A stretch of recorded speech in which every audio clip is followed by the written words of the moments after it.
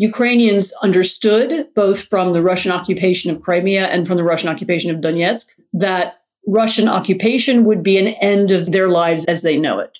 They understood that this would be the end of not just Ukraine as a country, but also of democracy, of the more open lifestyle they'd enjoyed, the more free press they'd enjoyed, the more free conversation they'd enjoyed and really have enjoyed over the last decade, much more so than Russia. And so they know they're fighting for something that's existential. It matters to them, and it matters to them a lot more than it matters to the Russians who are coming over the border, especially some of the younger conscripts who seem, at least in the initial wave, didn't understand why they were there at all. And now, The Good Fight with Yascha Mounk.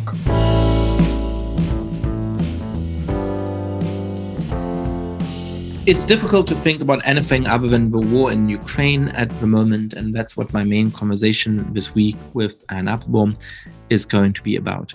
But I did want to take a moment to address two upcoming elections in Europe. It looked as though each of those might turn out to be a hinge election, one that really radically changes the political trajectory of those countries.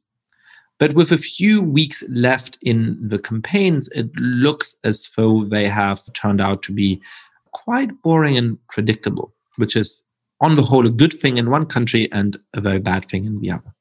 In France, Emmanuel Macron has had a slightly mixed record in office. He certainly has dashed some of the huge hopes that many French voters had in him when he was elected 5 years ago. But though he is underwater in his approval ratings, they are far higher than those of his last 3 or 4 predecessors. They are much, much higher than those of his immediate predecessor, François Hollande. And as a result, the horror scenarios which many worried about have not come to pass. Marine Le Pen is likely to make it into the second round once again, but she does not appear to be likely to beat Emmanuel Macron in the second round. And Eric Zemmour, the far-right polemicist who has outflanked Le Pen on the extreme right, does not look as though he is going to come second or perhaps even third, perhaps not even fourth in the first round of the election. It certainly is looking very unlikely that he will be the president of France. So at a time when every election still does pose a real danger that a deeply illiberal, anti-democratic candidate might come to office, the fact that Macron is now very likely to cruise to re-election is, I think, a clear win for liberal democracy. Not so, unfortunately, in Hungary, where the opposition, after years of being deeply divided and making many mistakes, finally seemed to be getting its act together in the run-up to the parliamentary elections that are about to be held there. The opposition managed to unite. They selected a former small-town mayor who seemed poised to be able to appeal to some of the politically more moderate Hungarians, to not just mobilize the opposition to Orban in the big city like Budapest, but also persuade some of Orban's former voters to join the opposition. But if the latest opinion polls are to be believed, it is now unfortunately looking quite unlikely that the Hungarian opposition will be able to beat Orban. This is, of course, in part due to the control that Orban has over the institutions of the country, over the media in the country. This is not going to be a fair election. But even so, there seemed to be a little bit of hope 6 months ago, 9 months ago, that the opposition might somehow be able to win the election and either force Orban from office or force him to abandon the pretense of democracy. It now looks as though Orban, with his unfair control over much of the media and much of the political system, is actually going to win a majority of the vote. So what we have here, when you look at it from the perspective, from a frame of populism, is a kind of stalemate in which countries which are already controlled by authoritarian populists continue to drift in an authoritarian direction. But countries where populists have not yet gained power, like France, are continuing to resist the populist onslaught.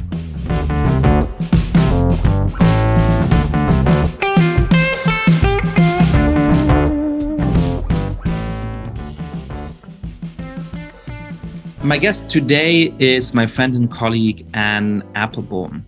Anne is a senior fellow at the Agora Institute at Johns Hopkins University. She's a staff writer at The Atlantic. We are colleagues in many different fora. And she's the author of a number of really important books that speak directly to this moment, including Gulag, A History, Red Famine, Stalin's War on Ukraine, and Iron Curtain, The Crushing of Eastern Europe. We talked, of course, about the war in Ukraine, and particularly about three important topics: about what the dictatorship will look like in Russia after the way it is being transformed by this war, the prospects for a real Ukrainian victory, what it would take for Ukraine to win and what victory would actually consist of, and finally, what the broader strategy might be that democracies should pursue to defend themselves and protect their values against the global autocratic resurgence. Anne Applebaum, welcome to the podcast. Hello, Yasha. Thank you for having me. It's always a pleasure to talk to you and to have you on the podcast. So it's now been nearly a month since the beginning of the war. What is the state of the war today, and how is that different from what we might have expected 4 weeks ago? So we know exactly what was expected 4 weeks ago by the Russians. We know because the U.S. Defense Department had a leak of some kind. There was a very specific battle plan. It involved the taking of Kiev in 3 to 4 days, and then the conquest of all of Ukraine, including Western Ukraine, all the way up to the Polish border within 4 to 6 weeks. We know that after 3 or 4 days, there were articles written celebrating the conquest of Ukraine and the reunification of Russia, Belarus, and Ukraine, one of which accidentally appeared on a Russian website and was quickly taken down. So we know what the plan was. And I have to say that in Washington, in the 2 or 3 weeks in the run-up to the war, that was pretty much what most American analysts also thought would happen. I got into an argument with one of them. It was right before the Munich Security Conference. So it was about a week before the invasion. And he told me that that was what was going to happen. And I said, well, don't you think the Ukrainians are going to fight back? And he said to me, you live in a bubble. You only know your Ukrainian friends and you don't see the wider picture. And I said to him, maybe you live in a bubble because you read Russian military documents all day long. This is an American stipulate, not a Russian. Anyway, I was right. Or partly right. The war is not over yet. But clearly the plan was based on Putin's assumption and the assumptions of many other people that the Ukrainians would not fight. Putin thought that because he thinks Ukraine is not a real country. These are not people who will defend themselves. They're not invested enough in the nation to defend it. The Americans thought that because they were looking at Russian estimates of how many weapons they have, and the Russians so outnumber the Ukrainians, both in amount of just pure stuff they have and also numbers of people. What nobody really counted on was, first of all, the Ukrainian army having fought over the last 8 years. There are a lot of veterans. There's a lot of military experience. It's not just one of those post-Soviet armies that, has never done anything. Also that the ongoing 8-year war with Russia had changed Ukraine. Ukrainians understood, both from the Russian occupation of Crimea and from the Russian occupation of Donetsk, those Donetsk regions, that Russian occupation would be an end of their lives as they know it. They understood that this would be the end of not just Ukraine as a country, but also of democracy, of the more open lifestyle they'd enjoyed, the more free press they'd enjoyed, the more free conversation they'd enjoyed and really have enjoyed over the last decade, much more so than Russia. And so they know they're fighting for something that's existential. It matters to them. And it matters to them a lot more than it matters to the Russians who are coming over the border, especially some of the younger conscripts who seem, at least in the initial wave, didn't understand why they were there at all. So it really is a war where what you're fighting for and whether or not you care about it matters a lot. And the fact that Kiev is still standing and the country is not conquered is a testament to that. So clearly one of the real things that mattered in, at least so far, allowing Ukrainians to defend their country very effectively is the will to fight, the leadership, which has been, I think, more courageous and inspirational than we might have imagined. But it has to go beyond that, right? So clearly Ukraine's army is a lot stronger and more professional than many had assumed. Russia's army also seems to be a lot weaker and more sclerotic than many assumed. Yes. I mean, I think what we're watching is the effect of corruption. We know how it affects the Russian economy, but it also affects Russian society and Russian bureaucracy, and it also affects the Russian military. It seems very likely that Russian generals were stealing, and they were lying about how many troops they really had and how much stuff they really had and how well it was being maintained and cared for. Money was no doubt being spent, but some of it clearly disappeared because things that they were supposed to have, they don't have, including troops who were meant to be there, and somehow they aren't. And we thought that the 150,000 troops gathered around the borders of Ukraine in the run-up to the war were all professional soldiers, and it turns out that was, for example, not true. But that was how they were listed in Russian documents. And so somebody was lying. And so this is a political system that is based on a really profound corruption, on the assumption that you can, whoever you are, whatever your job is, you have the right to steal as much as you possibly can, to get it out of the country, to buy a house in the south of France or whatever you can afford. And everybody does it, including clearly some of the army leadership. And I think the failure of the Russian army is a reflection of the society more broadly. And so it feels to me that when you were at the Munich Security Conference and this American official was saying, well, obviously Russia is going to be able to conquer most of Ukraine very quickly, that obviously determined what the United States and Western countries thought the aims of a war were. It was perhaps to inflict a little bit of damage on Russia, perhaps to make the war last a little bit longer. But there didn't seem to be a realistic prospect of actually allowing Ukraine to win the war in a meaningful sense. You've recently argued that it is now time to shed those assumptions and actually play for keeps, actually empower Ukraine to win the war. What would it look like for Ukraine to win the war? And what kind of action does it take from Western nations and others to empower Ukraine to do so? Yes. So that article was an argument for a shift in thinking. You're exactly right. The Americans believed that it would be over quickly. You'll remember that they even offered Zelensky to help him escape the country. He refused, if you famously saying, I don't need a ride out, I need more ammunition. And getting not just the White House, but the rest of the West to shift their thinking away from how do we, damage Russia and make this as painless as possible and end the war quickly, to understanding that Ukrainians can win and to begin to think about what winning looks like and to help them get there. I am not an expert in military strategy. I am told that there are more sophisticated weapons that we can get to the Ukrainians. I will stay away from the subject of whether we should intervene ourselves, because I don't think that's realistic at this point. There is too much fear of Russian escalation and the use of nuclear weapons in Washington. We might regret that fear exists, but it's there. But I think, first of all, through more and better weapons, through more and more dramatic humanitarian aid. Where is the Berlin airlift of today? Where are the, enormous supplies of food and help that we should be offering to Mariupol and other cities that are under siege? I'd like to see more of that.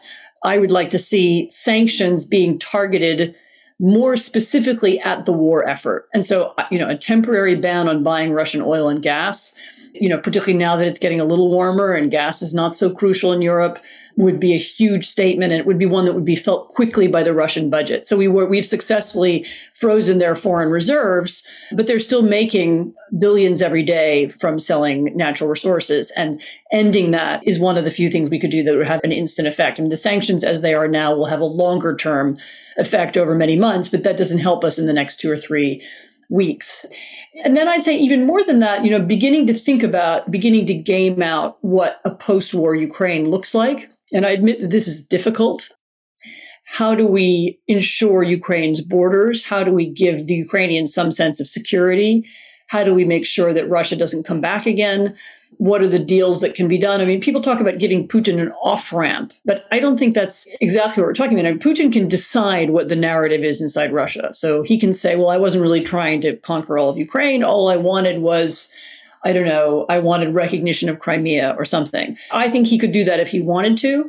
Of course, for the Ukrainians at this point, offering him any concessions at all is going to be very difficult politically for Zelensky. There are other politicians in Ukraine who are already starting to say, over our dead bodies, not 1 inch of territory will be given up. And I have to say, if you look at how the Russians are behaving in the territories that they've conquered, you can understand why.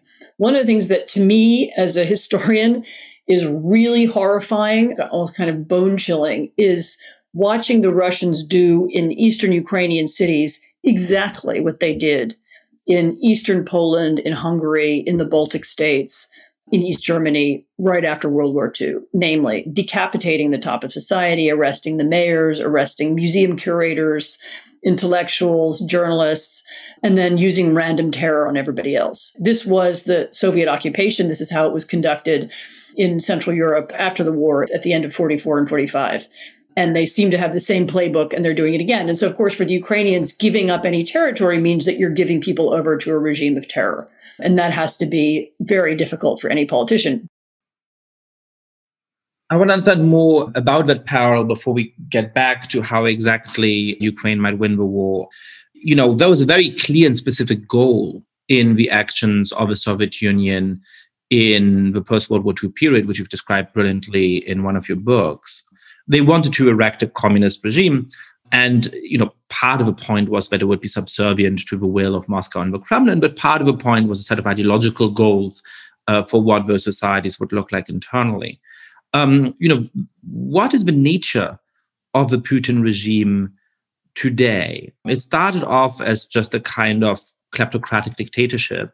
There's an argument being made, at least it's a strong argument, perhaps it's a convincing argument, that Russia is quickly turning into a kind of totalitarian society. But it is a totalitarian society without a very strong ideology. It does not have the strength of ideology that something like the Third Reich had, and it does not have the kind of strength of ideology that the Soviet Union had. So I guess I have a double question for you. Is like, A, what is happening inside Russia? What do you think the shape of that society is going to be like after the war if Putin stays in power? But B, how does that create a disanalogy to what happened after World War II? Because one of the things that made that work was that you had some domestic elites who actually believed in the communist ideology, that you had some sort of set of texts that you could impose as the sort of supposed governing ideals of a society. Today, Russia lacks all of that. So what would sort of following the same playbook without that ideological foundation look like? So I have actually been arguing for about 15 years that there is a kind of ideology of Putinism. There is a theory of history, there is an economic theory, there is a kind of politics. The theory of history is that Russia was robbed at the end of the Soviet Union when it broke up. The 1990s were a disaster in which during a period when the West sought to destroy Russia, Putin then began to rebuild Russia. So there's a kind of resentment and nostalgia that worked together to explain everything that's happened in the last 30 years. There is an economic theory, which is essentially, in a political theory, essentially there's kind of fake democracy and fake capitalism. So there are some of the forms of capitalism, but in fact, the economy is controlled from above by a group of oligarchs. There appear to be democratic elections, but in fact, the outcomes are determined also. You have a managed economy and a managed democracy, and there's an elite behind it who controls things, sort of puppet masters behind the scenes. And this, of course, reflects very much a KGB way of thinking about the world. And this is actually how Putin thinks the world works. And it's the system he's tried to create inside Russia. And so when he sees, for example, democratic activists demonstrating in Russia, he doesn't think that those are spontaneous grassroots people. Those are Russians representing a different point of view. He thinks, they're organized by the CIA. So he doesn't believe in any spontaneity, in any natural activity, in anything grassroots. The society is managed and controlled in that way, and that most of the energy of the propaganda is not so much for things as against things. So they're against Western democracy. They constantly seek to expose hypocrisy as they see it. They're looking constantly to expose and undermine Western politics and European politics and Western and international institutions, including all the institutions set up after the Second World War that were designed to prevent situations exactly like this one. So the language of human rights and the language of negotiation and laws on war and so on. They're setting themselves up as a kind of realist power that is opposed to all those things. And inside Ukraine, years ago, they might have done more. They will find a very few collaborators. They will find people who will collaborate, not because they believe in the ideology as such, but because they understand that they too can be part of this elite that makes money out of the system. I did read that one potential collaborator in one of the Eastern Ukrainian cities has been shot by Ukrainians. So it's a much more dangerous thing to be than you would think. But there will be people who collaborate for that reason. There will be people who admire the cynicism of it. Oh, these people understand how the world really works. They don't believe all this bullshit about human rights. This is a realist way. We need to align ourselves with the real power. And so that will attract maybe some people inside Ukraine, although, as I said, not very many. In fact, so far, surprisingly little. But it will appeal to people in Russia, and it will appeal to some in Europe and lots of people around the world. This is just realism. This is how the world works. And if you hitch your star to it, there's money to be made. It's not an ideology in the old sort of Marxist-Leninism style. It doesn't have an elaborate text to go along with it. But there's a kind of set of ideas. People understand what they are, and people act in accordance with them. It's true that up until a year or two ago, really, Putin's success in a way was that he was able to maintain the system, but it allowed for some freedom inside Russia. In other words, there was a kind of system whereby, you could have your independent newspaper, you could be an independent politician, as long as not that many people read your paper and not that many people voted for you, it was fine. And the only people who got in trouble were the people who accidentally or on purpose got too many readers or too many followers. And so Alexei Navalny became a problem for Putin because his language and rhetoric was aimed exactly at this cynicism and exactly at the corruption. And lots of people immediately understood that he was right. And so he was twice poisoned and now is in prison. The same is true of the various independent outlets. As soon as they had too much influence or they were too popular, then they would be undermined or pushed abroad or put out of business. But there was enough freedom in Russia that people didn't feel like they had to escape. There was art shows in Moscow and there were theater productions and there was some kind of public life, even in the provinces. Literally in the last 3 weeks, that may have now ended for good. Your acquaintance and mine, who was on your podcast recently, Zhenya Albats, is still there. She's a liberal Russian, has been anti-Putin from the beginning. And I talked to her a couple of days ago, and she said to me, really everybody she knows is gone. Everybody's left. All the journalists, all the activists, all the artists, lots of business people. You can't fly very many places out of Moscow right now, but you can fly to Yerevan in Armenia. And the flights to Yerevan are all packed with young guys in hoodies with expensive laptops, because the whole upper middle class or whatever it is, middle class, tech class, they all see what the writing on the wall and they're all leaving. So you have this huge exodus out of Russia. It's nothing like the Ukrainian exodus, but it's an exodus of anybody who understands and has ways to read the news, anybody who objects to this war, anybody who thinks their lives are going to be unbearable because of sanctions, all kinds of reasons. But kind of liberal Moscow and liberal Russia is now trying to leave. Yeah, so I'm trying to make sense of what that actually looks like as a society. And I don't think the answers to that are obvious. So the most salient models I have of different kinds of dictatorships are, on the one side, something much more like what you were describing Russia feeling like 5 or 10 years ago, which is to say, hey, we have a strong man in power, and you can't do anything that endangers the rule of this dictator or upsets the people who are closest to him, because you are exposing their corruption or doing things that embarrass them, doing things that endanger their interests. But you can sort of go about your day-to-day life, not really having to think about politics. So if you're apolitical, you are fine, right? It's perfectly acceptable in this society to say, I don't care about politics.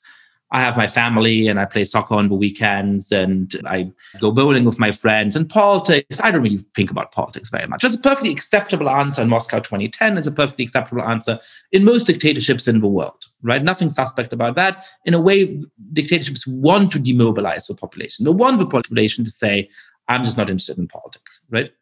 There's a second kind of regime which we've seen in the 20th century, which dominated in many ways the history of the 20th century, which is totalitarian, which I understand as being much more active, right? Having a very clear positive ideology in which it is actively trying to indoctrinate the population. And so in those regimes, to say, I just don't care about politics is actually suspect, right? You need to parrot the line of regime more actively.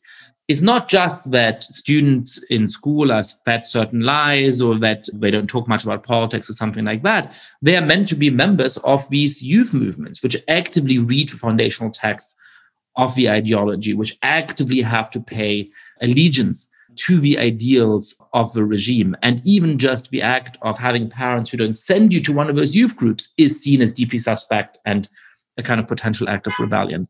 It feels to me like what you're describing as being emerging in Russia now is a kind of strange hybrid in which Putin is trying to achieve the level of control that is more typical of totalitarian regimes, but without having that proactive mobilization of all of society in the service of some kind of ideology. And while I take your point about the negative ideology, about the beliefs that Putin has and the way that it makes his actions as a leader of a state predictable to some extent, that I agree with.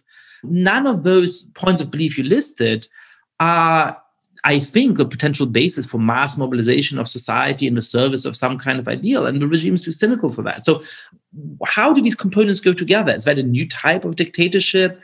Will Putin be pushed towards inventing an ideology? Will he be pushed towards relenting some of the control? It's not clear to me how those things are actually going to work together in practice. Those are all really excellent points. I mean, you're right that what has succeeded for Putin up until now has been actually the deliberate creation of apathy. You know, Russian propaganda has been designed for the last decade not to mobilize people to do X or Y, but to make people feel like, ugh, I don't want anything to do with any of this, and I'm just better out of it. Whether that's through the constant and cynical undermining of, you know, Western language and Western ideas and so on. So look, you think there's an alternative in Western Europe? There's not. You know, you think there's something better out there, it's democracy? There's not. And also the elimination of any alternative to Putin. So people, you know, they look around and they don't see anything else. You know, what is there? There's Putin or there's chaos. There's Putin or there's, you know, war. And that's all been very deliberate. But I agree with you that that is now a kind of problem for the regime. And they are actually trying to solve it in a somewhat strange way. So one of the oddities about the war was that in the run up to the war, there was no discussion of the war. On the contrary, Russian television was telling people, oh, this Western propaganda, this American intelligence about coming military operations, that's all a lie. It's not true. So they didn't build up support. There's no mass creation of hatred of Ukraine or whatever, which would have been very difficult. But they didn't do that. And even in the first few days of the war, they didn't say they were at war. In fact, they still never said they were at war. They say it's a special military operation, and they don't tell people what's actually happening there.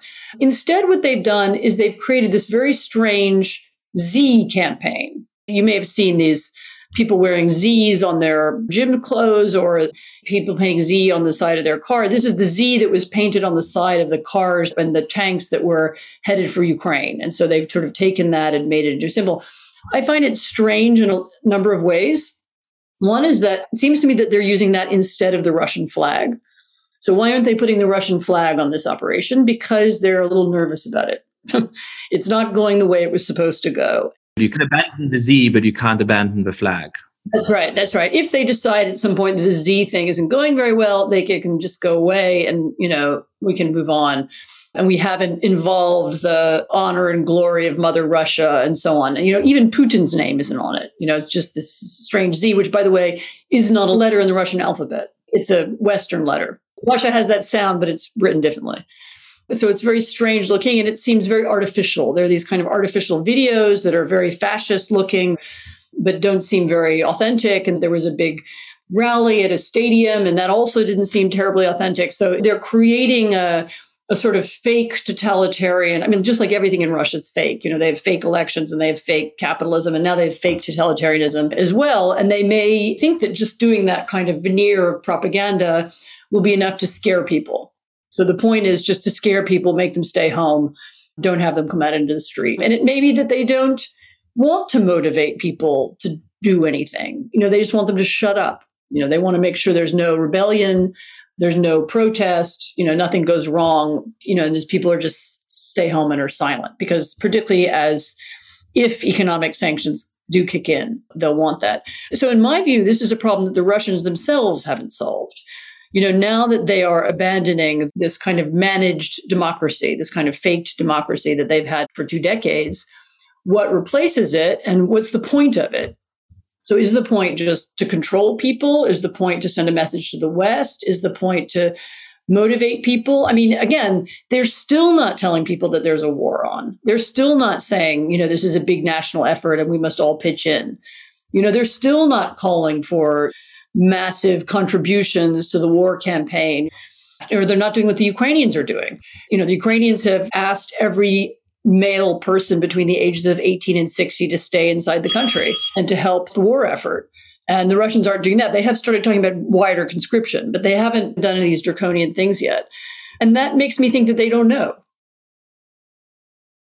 So how does that relate to this question of an off-ramp for Putin? As long as Putin stays in complete control of a country and feels confident that he can stay in complete control of a country, he might be able to declare victory on any point and say the special military operation has succeeded. Wonderful. Here's whatever treaty we've come to with Ukraine. Let's celebrate and move on and, distract attention somewhere else.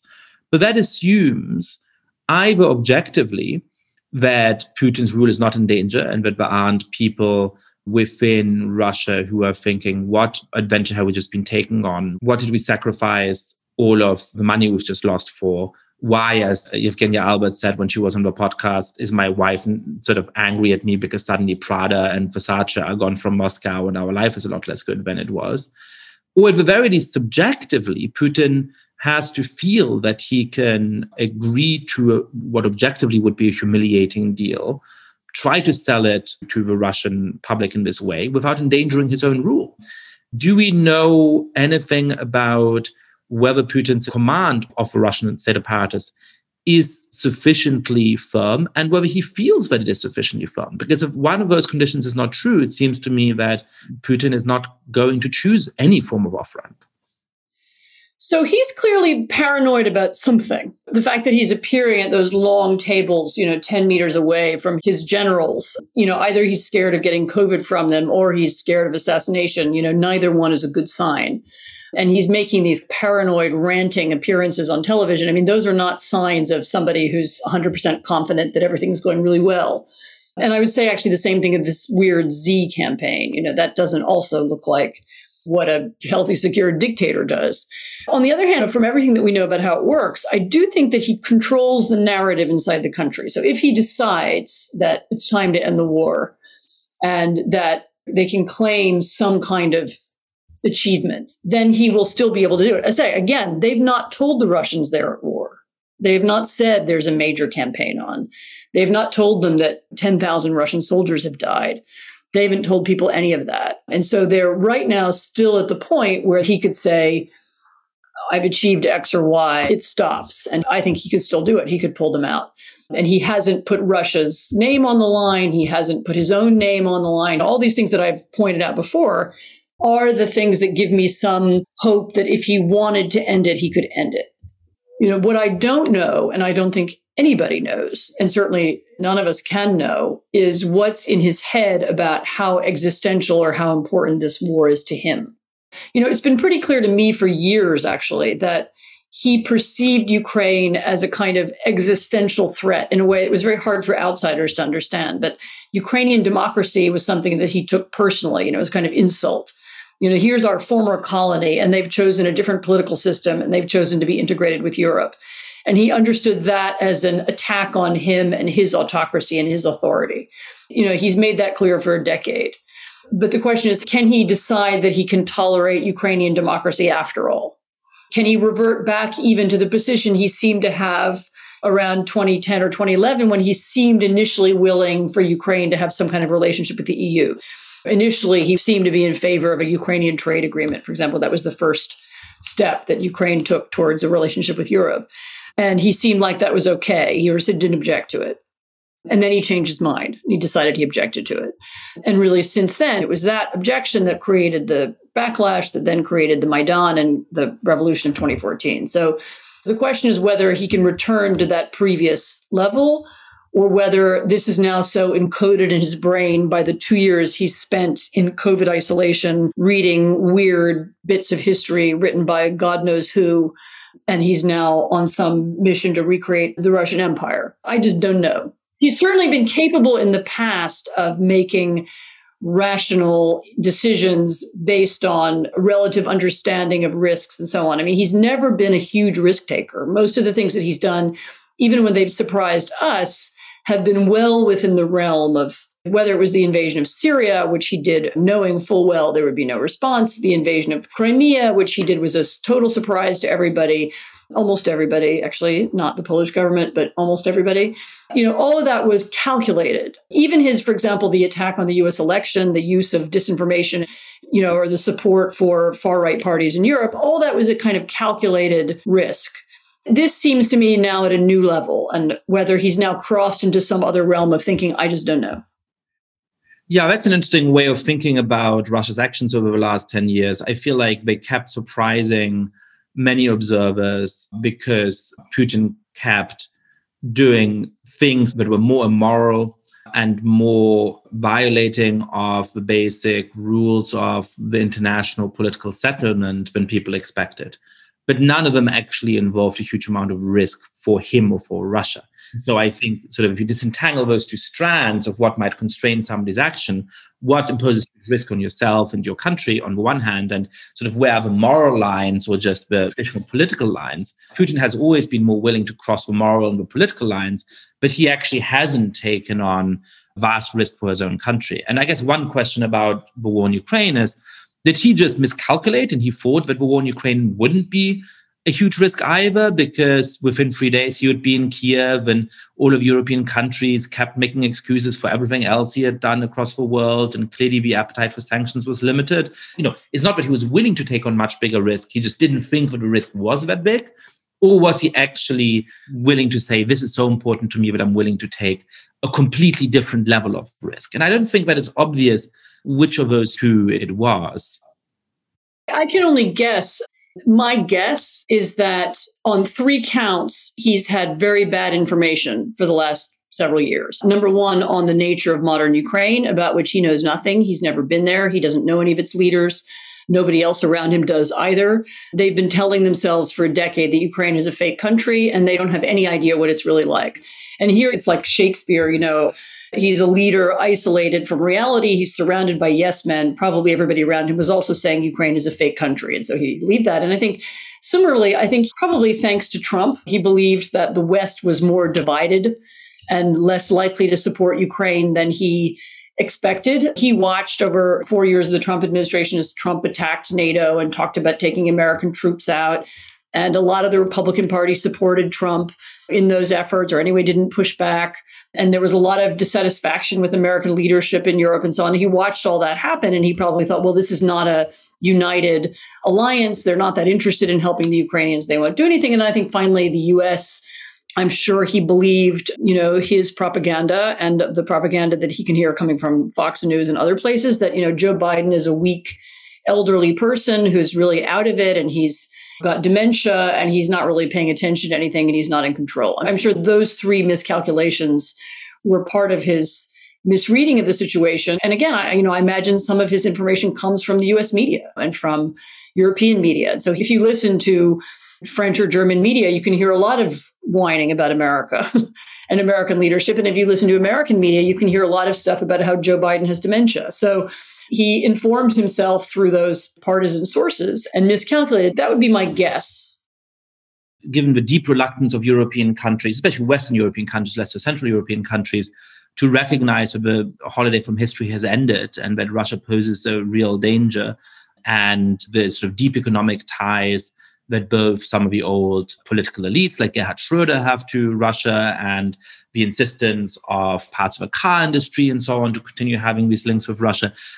I was also surprised by the willingness of European countries to actually give a robust response in terms of economic sanctions. So I think it would have been easy to assume for informed observers as well that the response from Europe would be a lot less strong and a lot less serious than it's turned out to be. And it's still early days. It may get less serious. Also remember, from Putin's point of view, look, he bought the former German chancellor. He bought one of the leaders of the French center-right. He had people all over London. Abramovich, who's probably one of his so-called wallets, people who controls his money, was this celebrated figure in London, owned the most popular football club. He had all this influence all over the world. Why wouldn't he believe that that mattered? So let me get back to Ukraine and the potential for a deal here, which is to say, what does it look like for Ukraine to win? I mean, one model for winning a war is you invade the country that first attacked you and you get them to agree to a total surrender. That's how we dealt with the Third Reich. That's clearly not going to happen. Nobody is talking about Ukrainian troops sort of making forays into Russian territory, let alone to Moscow, right? So victory would have to involve some kind of deal.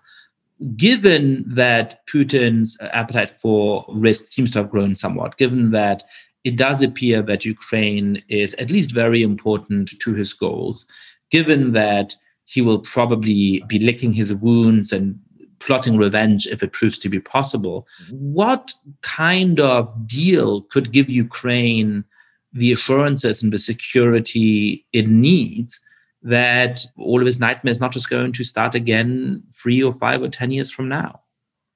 I mean, that's the $1 million question. I don't have an answer that I can give you, but it'll be absolutely the case. But I mean, Ukraine has started to hint at what it's looking for, which is some kind of status whereby it has, if not a NATO security guarantee, then some security guarantee from some neighbors, maybe from Poland and Scandinavia, maybe from some coalition of the willing in Europe.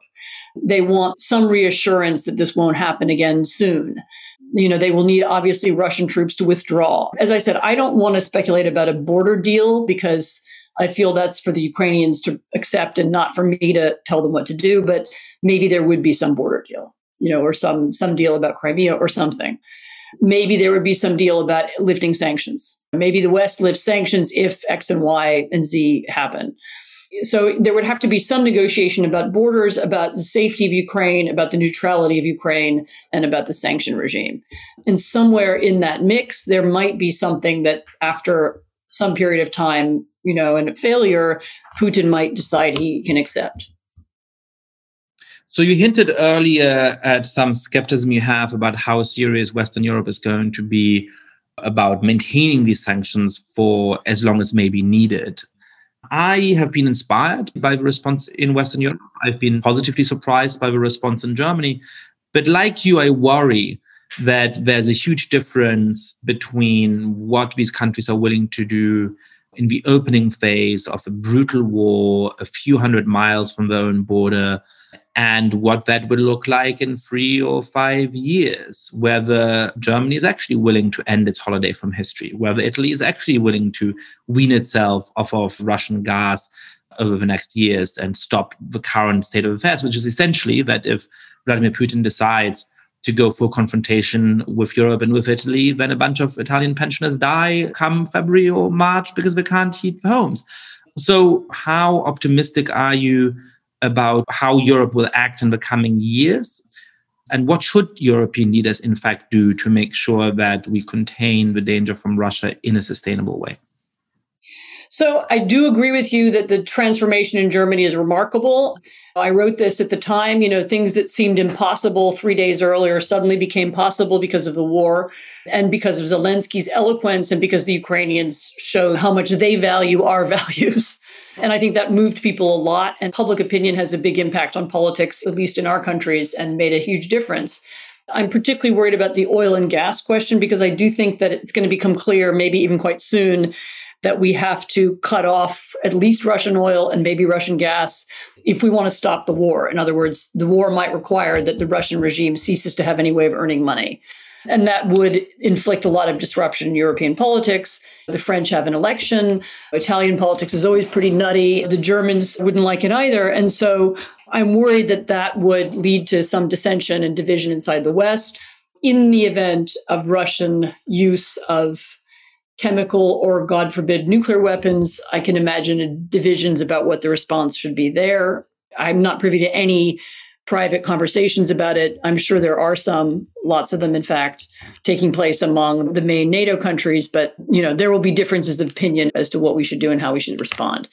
That's pretty clear to me. And so I do worry about the stability of the coalition over time. I mean, of course, paradoxically, the worse that Russia behaves, and if they do use some weapon of mass destruction, that will also have a galvanizing effect on Western public opinion too. There has been this, particularly in Italy and France, it's quite far away and it doesn't really matter, but a Russian use of chemical weapons would make people think that it matters.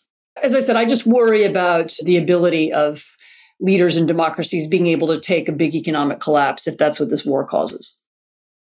As a final question, Anne, I read this morning that there's an initiative in the Bulgarian parliament to stop the heinous practice in some EU countries of people from outside the EU being able to invest in the country, often by buying up some real estate, and actually relatively small ticket stuff, and becoming eligible for EU citizenship as a result. That's been one of the ways in which Russian oligarchs and dodgy oligarchs from other countries around the world have been able to gain EU citizenship, buy their way into EU citizenship, and therefore protect themselves in important ways.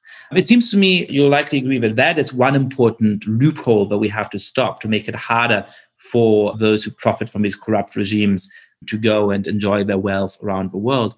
But what would a broader strategy of pushback against the authoritarian resurgence look like? What would a broader strategy of making sure that democracies actually protect their values and take the fight to the Putins and the other dictators of the world look like?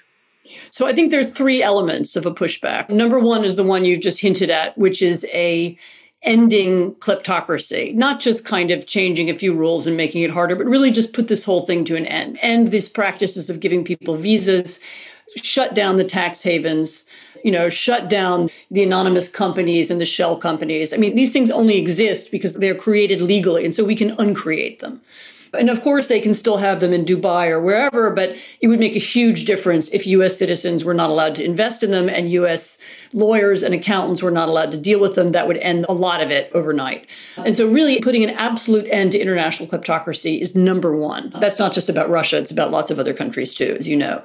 Number two, we need to completely rethink the way that we communicate with the world. We in the West, we are very lazy about assuming that everybody else just accepts our values, or they automatically think that borders are inviolable and that's some kind of rule created by the UN. The UN doesn't work anymore. The UN has been systematically undermined, especially by China, but also by Russia and the other autocracies.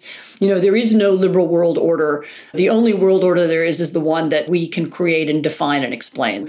In the US, I've argued that we should think very differently about how we manage, for example, our foreign broadcasters and our understanding of foreign countries. There's a whole division, I think it's part of the CIA or some piece of the US intelligence community, which analyzes foreign broadcasts and media, but then keeps all the analysis secret. That kind of junk is over.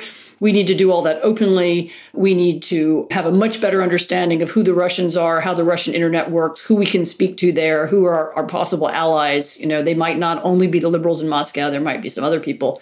And the same is true in China, and the same is true elsewhere. So in other words, we need a completely different understanding of how we communicate, how we talk to the outside world, how we put out information.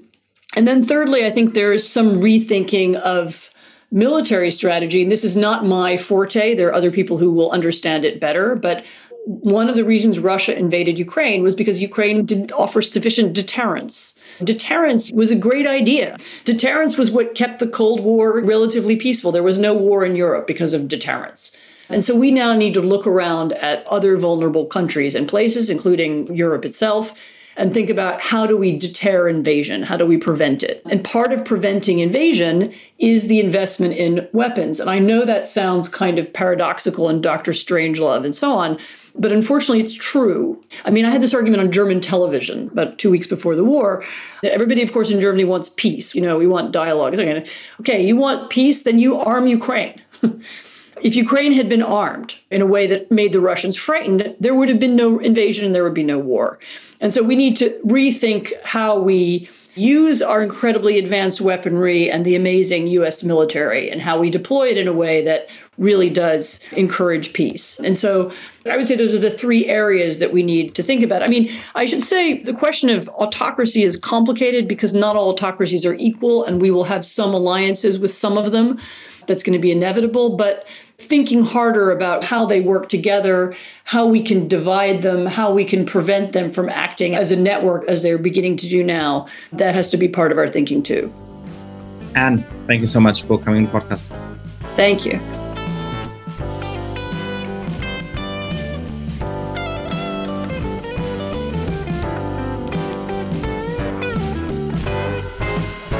Thank you so much for listening to The Good Fight. Lots of listeners have been spreading the word about this show.